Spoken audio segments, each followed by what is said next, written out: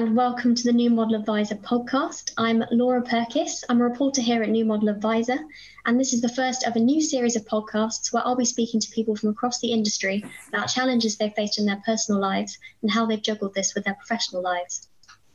So for this first episode, I'm joined by James Thorneley, a corporate communications specialist who, until recently, was the global head of media relations at Standard Life Aberdeen. Hi James, how are you today? I'm good, thanks, Laura. How are you? I'm good, thank you very much. So for anyone listening, we've got a pretty crazy story today.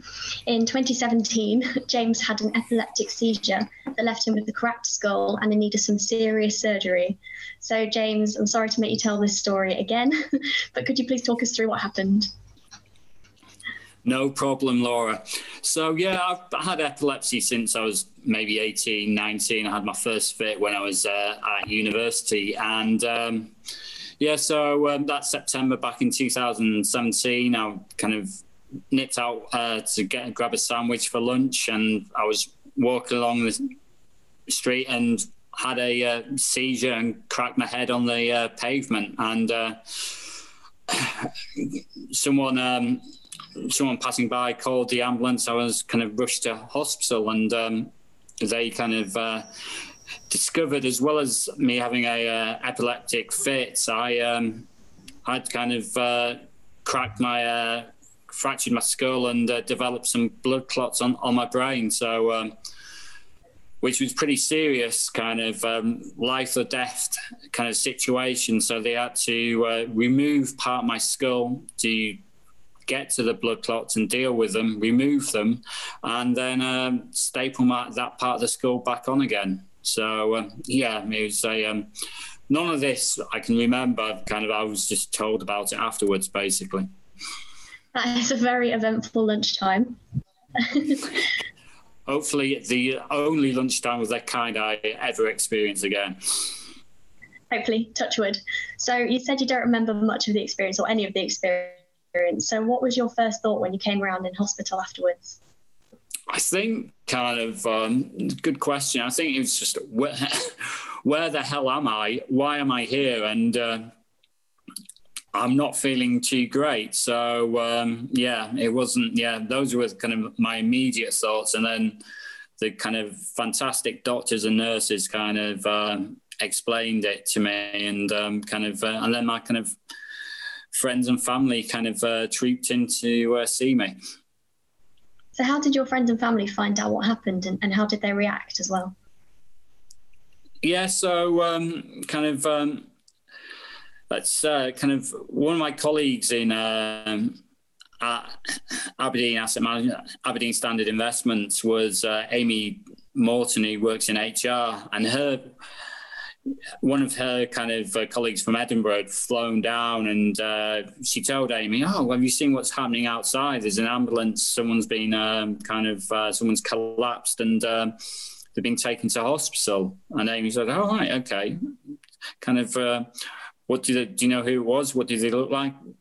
No idea who it was. He tall with glasses, and so Amy thought, it probably isn't James, but I'll just double check, because she knew I'd had a history of having the odd epileptic fit. So she tried to get in touch with me via phone and email, and kind of I was nowhere to be seen or nowhere to be heard. And I think kind of one colleague thought I'd gone off to a conference or something. So and this kind of Amy kind of kept trying to contact me throughout the afternoon, and in the evening when she was at home, it was still kind of troubling her. So she thought, look, get it off my mind. It probably isn't James, but I'll phone some of the hospitals. And the third hospital she phoned was Royal London. And she discovered I was the man who'd been admitted, and then she kind of contacted my friends, kind of who came rush from Reigate in Surrey to see me, and they contacted my family, and my sister caught the first train down in the morning to kind of see me. That is very lucky and very good intuition of your colleague Amy there. Yeah, she's excellent. She's brilliant. So how did your colleagues react when they heard, and did you get many messages from them, or did anyone reach out? Yeah, I think kind of I had some amazing messages and kind of get well soon kind of messages from colleagues around the world, Australia, Asia, Europe, Americas, kind of just wishing me well. So that was kind of uplifting, kind of really nice, kind of that they all cared. So that was pretty good. Did any particular colleague interaction stick out with you that you remember? Well, yeah, I did get one email from my then boss, Martin Gilbert, who said kind of, I do not want to receive an email from you for at least a month. Because he knew I've got kind of, I'm a bit kind of 24/7 on email, and kind of I've got a habit of just emailing at all hours. And he kind of just said, basically, he was implicitly saying, you need to rest up and just do nothing for the next month and kind of get a full recovery. That's brilliant. It sounds like you're a bit like me in that you're a bit of a workaholic. So I was going to ask if you felt much pressure to return to work, but it sounds like you actually got pressured the other way to not return to work. Yeah, I was probably giving myself pressure to return to work, and my colleagues knew what I was like, so they kind of really kind of wanted to make sure I'd kind of recovered fully. They wanted kind of doctor sign off that I'm fit to go back to work, and even after that, there was kind of they only say they said, look, just come back for 4 hours per day, 3 days a week, and then just gradually get back into it. And they were really good. They kind of they knew I'd kind of I'm pretty dedicated to my work, so they kind of knew I had to be kind of restrained in that way. So did you feel reassured, even though you wanted to go back to work, that the work that you needed to be doing was covered by other people? Yeah, I think I was completely kind of confident in the team back in the office kind of delivering, and because they're all great people. I think I was probably, particularly when I was in hospital, I was just probably doing emails to them and kind of reading Citywire kind of website just to relieve the kind of boredom of being kind of confined to kind of bed in a hospital ward kind of with nothing to do. So yeah, I had complete confidence in the team back in the office. They do a fantastic job. So in light of what happened, you were off work for quite a long time. So how important do you think it is that your colleagues in your company are really supportive and give you that space to fully recover, as opposed to feeling pressured to come back to work quickly? Yeah, I think that's really important. I think everyone in the work environment are going through so many different issues, kind of particularly in this kind of COVID environment, and they don't kind of, when they leave home, or when they did leave home pre-lockdown and go to the office, they don't leave their kind of troubles behind them, or their kind of family or health or issues behind them. So kind of it is so important that kind of employers kind of are conscious of that and kind of support their kind of employees when they're going through kind of difficult times, as I was. So it's kind of, it's so important, and kind of I've got a lot of respect for the people, and kind of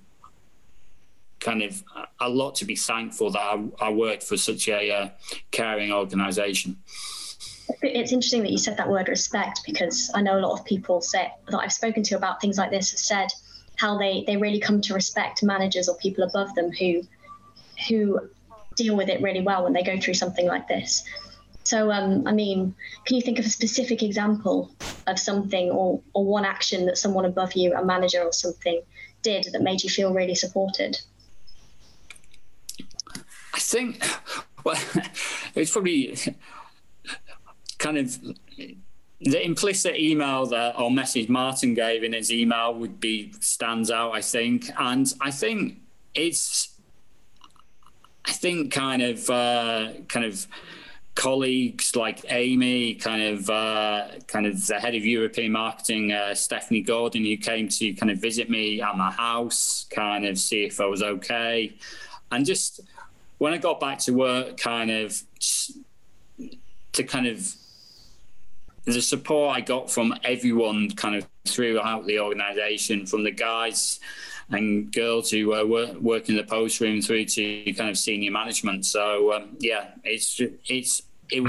was throughout the organisation. It was kind of just very uplifting. Brilliant. It's really nice to hear from a big organisation like Standard Life as well, that so many people know. It's really nice to hear that that's what it's like inside. Yeah. So you said that your workplace as well were aware that you had epilepsy. I think you told me that. Correct me if I'm wrong. But yeah. Why do you think it's so important for people to make their medical conditions, make their workplace aware of their medical conditions? I think I think it's really important, but I think there's probably cases where it's so personal and people want to keep it confidential, which I completely understand. But in my situation, I think it's important to be kind of open, because I have a kind of epileptic fit, and I recover afterwards, and I've got no idea what happened, what it looked like, or whatever. But I think it can be distressing and alarming to people to see someone having a kind of seizure, and just knowing what to do and whether this is normal or abnormal or kind of first time. So for me, I think it was kind of very important to let people know, and so they're not kind of shocked or kind of alarmed by it. They're kind of, right, okay. So I know this is what's happening. I know yours is quite a medical condition, and it's interesting that you said that obviously a lot of people have quite personal issues that they don't want to share with their employers. So, what would you say to those people who feel like they don't want to share this information? I think I would say suggest think about it, and think about it deeply. And then I think it's and then also consider who you want to share it with at work, because you don't have to share it with the whole organisation or everyone in the office. You can share it with close colleagues, people you sit next to, or someone in HR, or a friend in another department. But I think it's important to let one or two people know, or because I think they should provide the support you need. And in any good organisation, it's important to support one another. Absolutely. You in particular have been very open about your experience, and you've shared it on social media, and you've shared a very graphic photo of your skull, which was the first photo of a skull I've ever seen. Very interesting. But why have you felt it's been so important for you to share your experience and raise awareness of what happened? I think it's important to share it for a few reasons. I think it's epilepsy is sometimes perceived as a disability, or a death nail, or and I must admit, I've not got it as bad as a lot of people, and people suffer from seizures on a daily, if not an hourly basis, which is, I can't imagine what that is like. But I think it's important to be open about these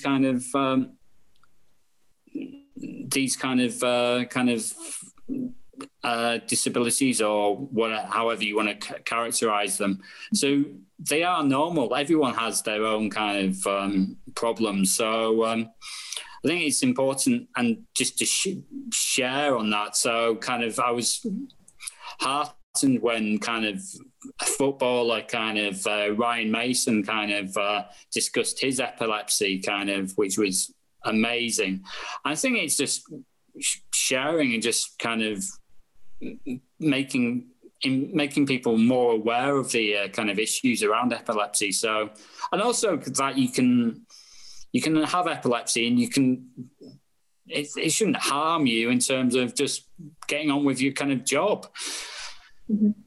Absolutely.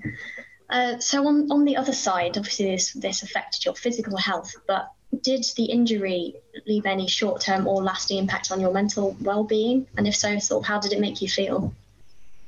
I don't think it's had a kind of impact on my kind of mental well-being. I think I hadn't kind of suffered a fit for a few years, so it was a bit of a reminder and a nudge that I've got this, so I just need to be kind of careful, or just be aware that I've got epilepsy, and kind of keep taking the medication. And so yeah, there wasn't any kind of long-lasting kind of mental effects. I think it just kind of it was a reminder that I've got epilepsy. Have you actually had any fits or seizures since your last this big episode, or was that the last one? Yeah, I had one in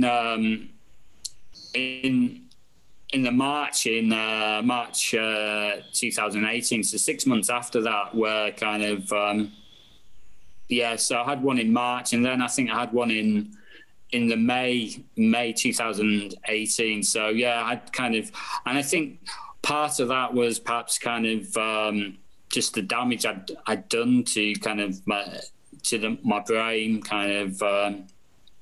And so it was just adjusting. But since those two episodes, kind of the one in March was on a Saturday. I was kind of walking to the supermarket to get some groceries, and then the one in May, I was in the office in a stairwell. So it's just. But since then, yeah, I've been fit free, which has been amazing. So brilliant. Well, that's good to hear. And touch wood, you don't have another episode like that again. So I suppose has this big incident, had any impact on how you go about your daily life? Has it made you take any more precautions than you used to, or do you feel like you just have to get on with it and whatever happens, happens? I think, yeah, in part it's just you need to get on with it. I think it's, I just need to take my medication and just get on with it, and just as I said before, I think kind of you can't let things like epilepsy kind of rule your life. You need to get on with it, in my mind. So you just I've not kind of hasn't changed me, I don't think. Brilliant. Well, you're very optimistic about your experience and what you've been through. So what advice would you give to someone who right now is going through something traumatic and, can't see the other side? What would you say to them about the future? I think kind of, I think it's always good to talk. I think whoever you're talking to, whether it's kind of your housemate, your family, kind of your friend down the road, or kind of a work colleague, I think it is always good to talk, because the kind of issue you're kind of struggling with, or is not insurmountable. It's kind of you can look forward and kind of and be constructive. How you're going to get over it, or kind of conquer it, or however you want to, whatever it is. And yeah, always good to talk. And I think also kind of. I think it's important to be optimistic and kind of look forward, rather than kind of dwell on kind of what the matter is or what you're suffering from. I think it's always important to move forward. From when you finished, just a quick follow-up to that, what did you tell yourself in terms of moving forward? How did you get past what had happened? I think kind of I think part of it, as I said before, I think in a lot of these situations, it's worse for the kind of your friends and family when they hear from the doctors and nurses what you've been through, and also seeing you kind of with bruises around your face and head in a hospital bed, kind of. So I think it's a lot worse for them. And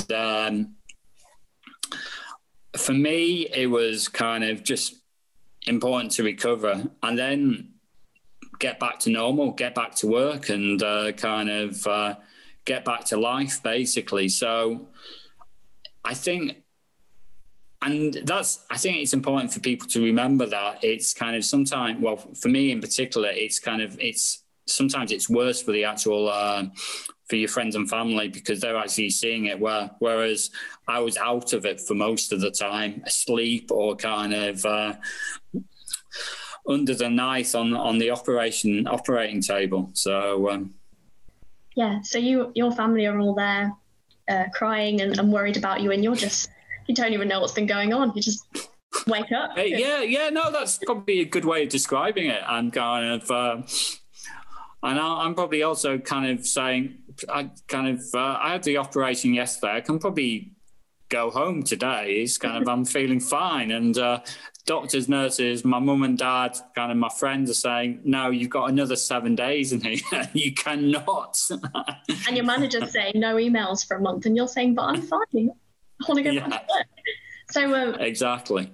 So you wanted to go back to work, but what advice would you give to managers, sort of like people doing things like Martin Gilbert did in terms of being reassuring and supporting staff who go through something like this? What would you tell them? I think it depends on the actual individuals. For me, it was kind of Martin and my colleagues were right to tell me to get off email and kind of just rest and recover and kind of not come back to work until I'm fully recovered.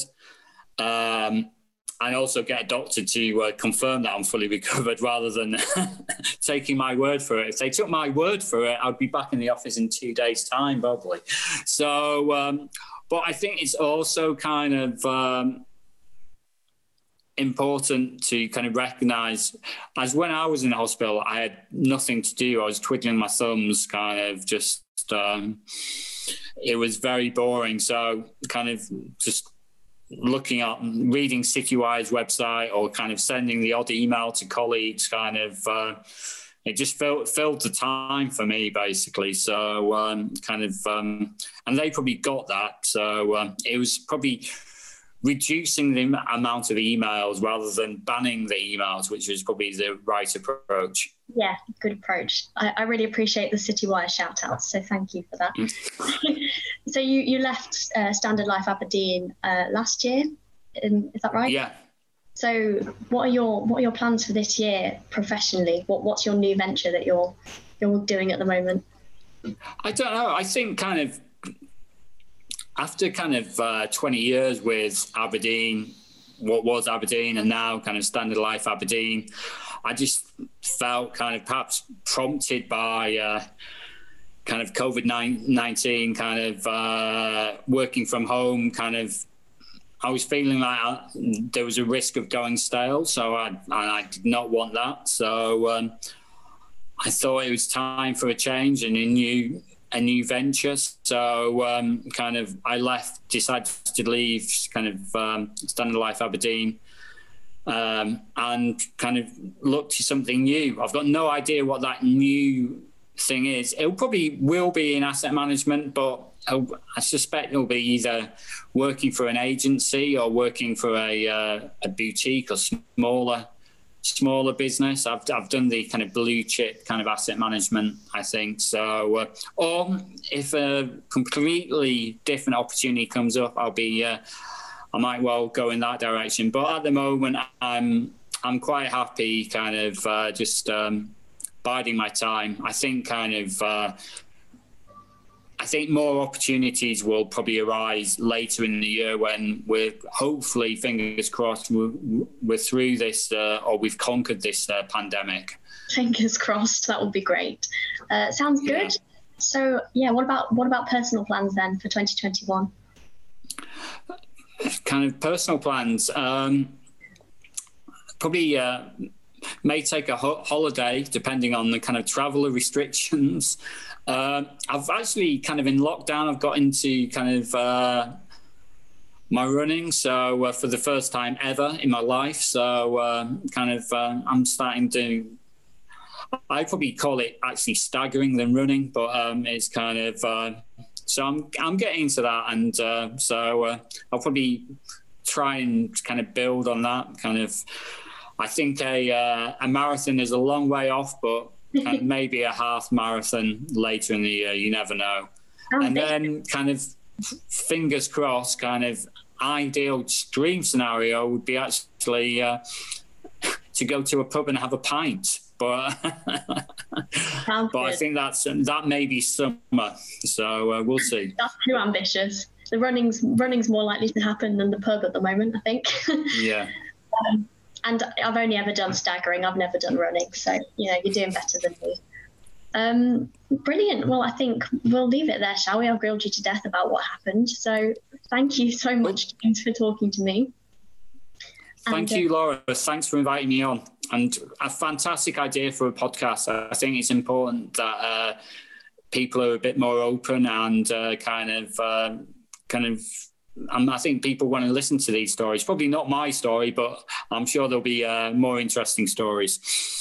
They definitely want to listen to your story. It's a great story to start with. It's definitely a shocking one. I saw the picture of your skull and I was scared. So, thank you so much for sharing. And thank you everyone for listening. And we'll leave it there. Thank you very much.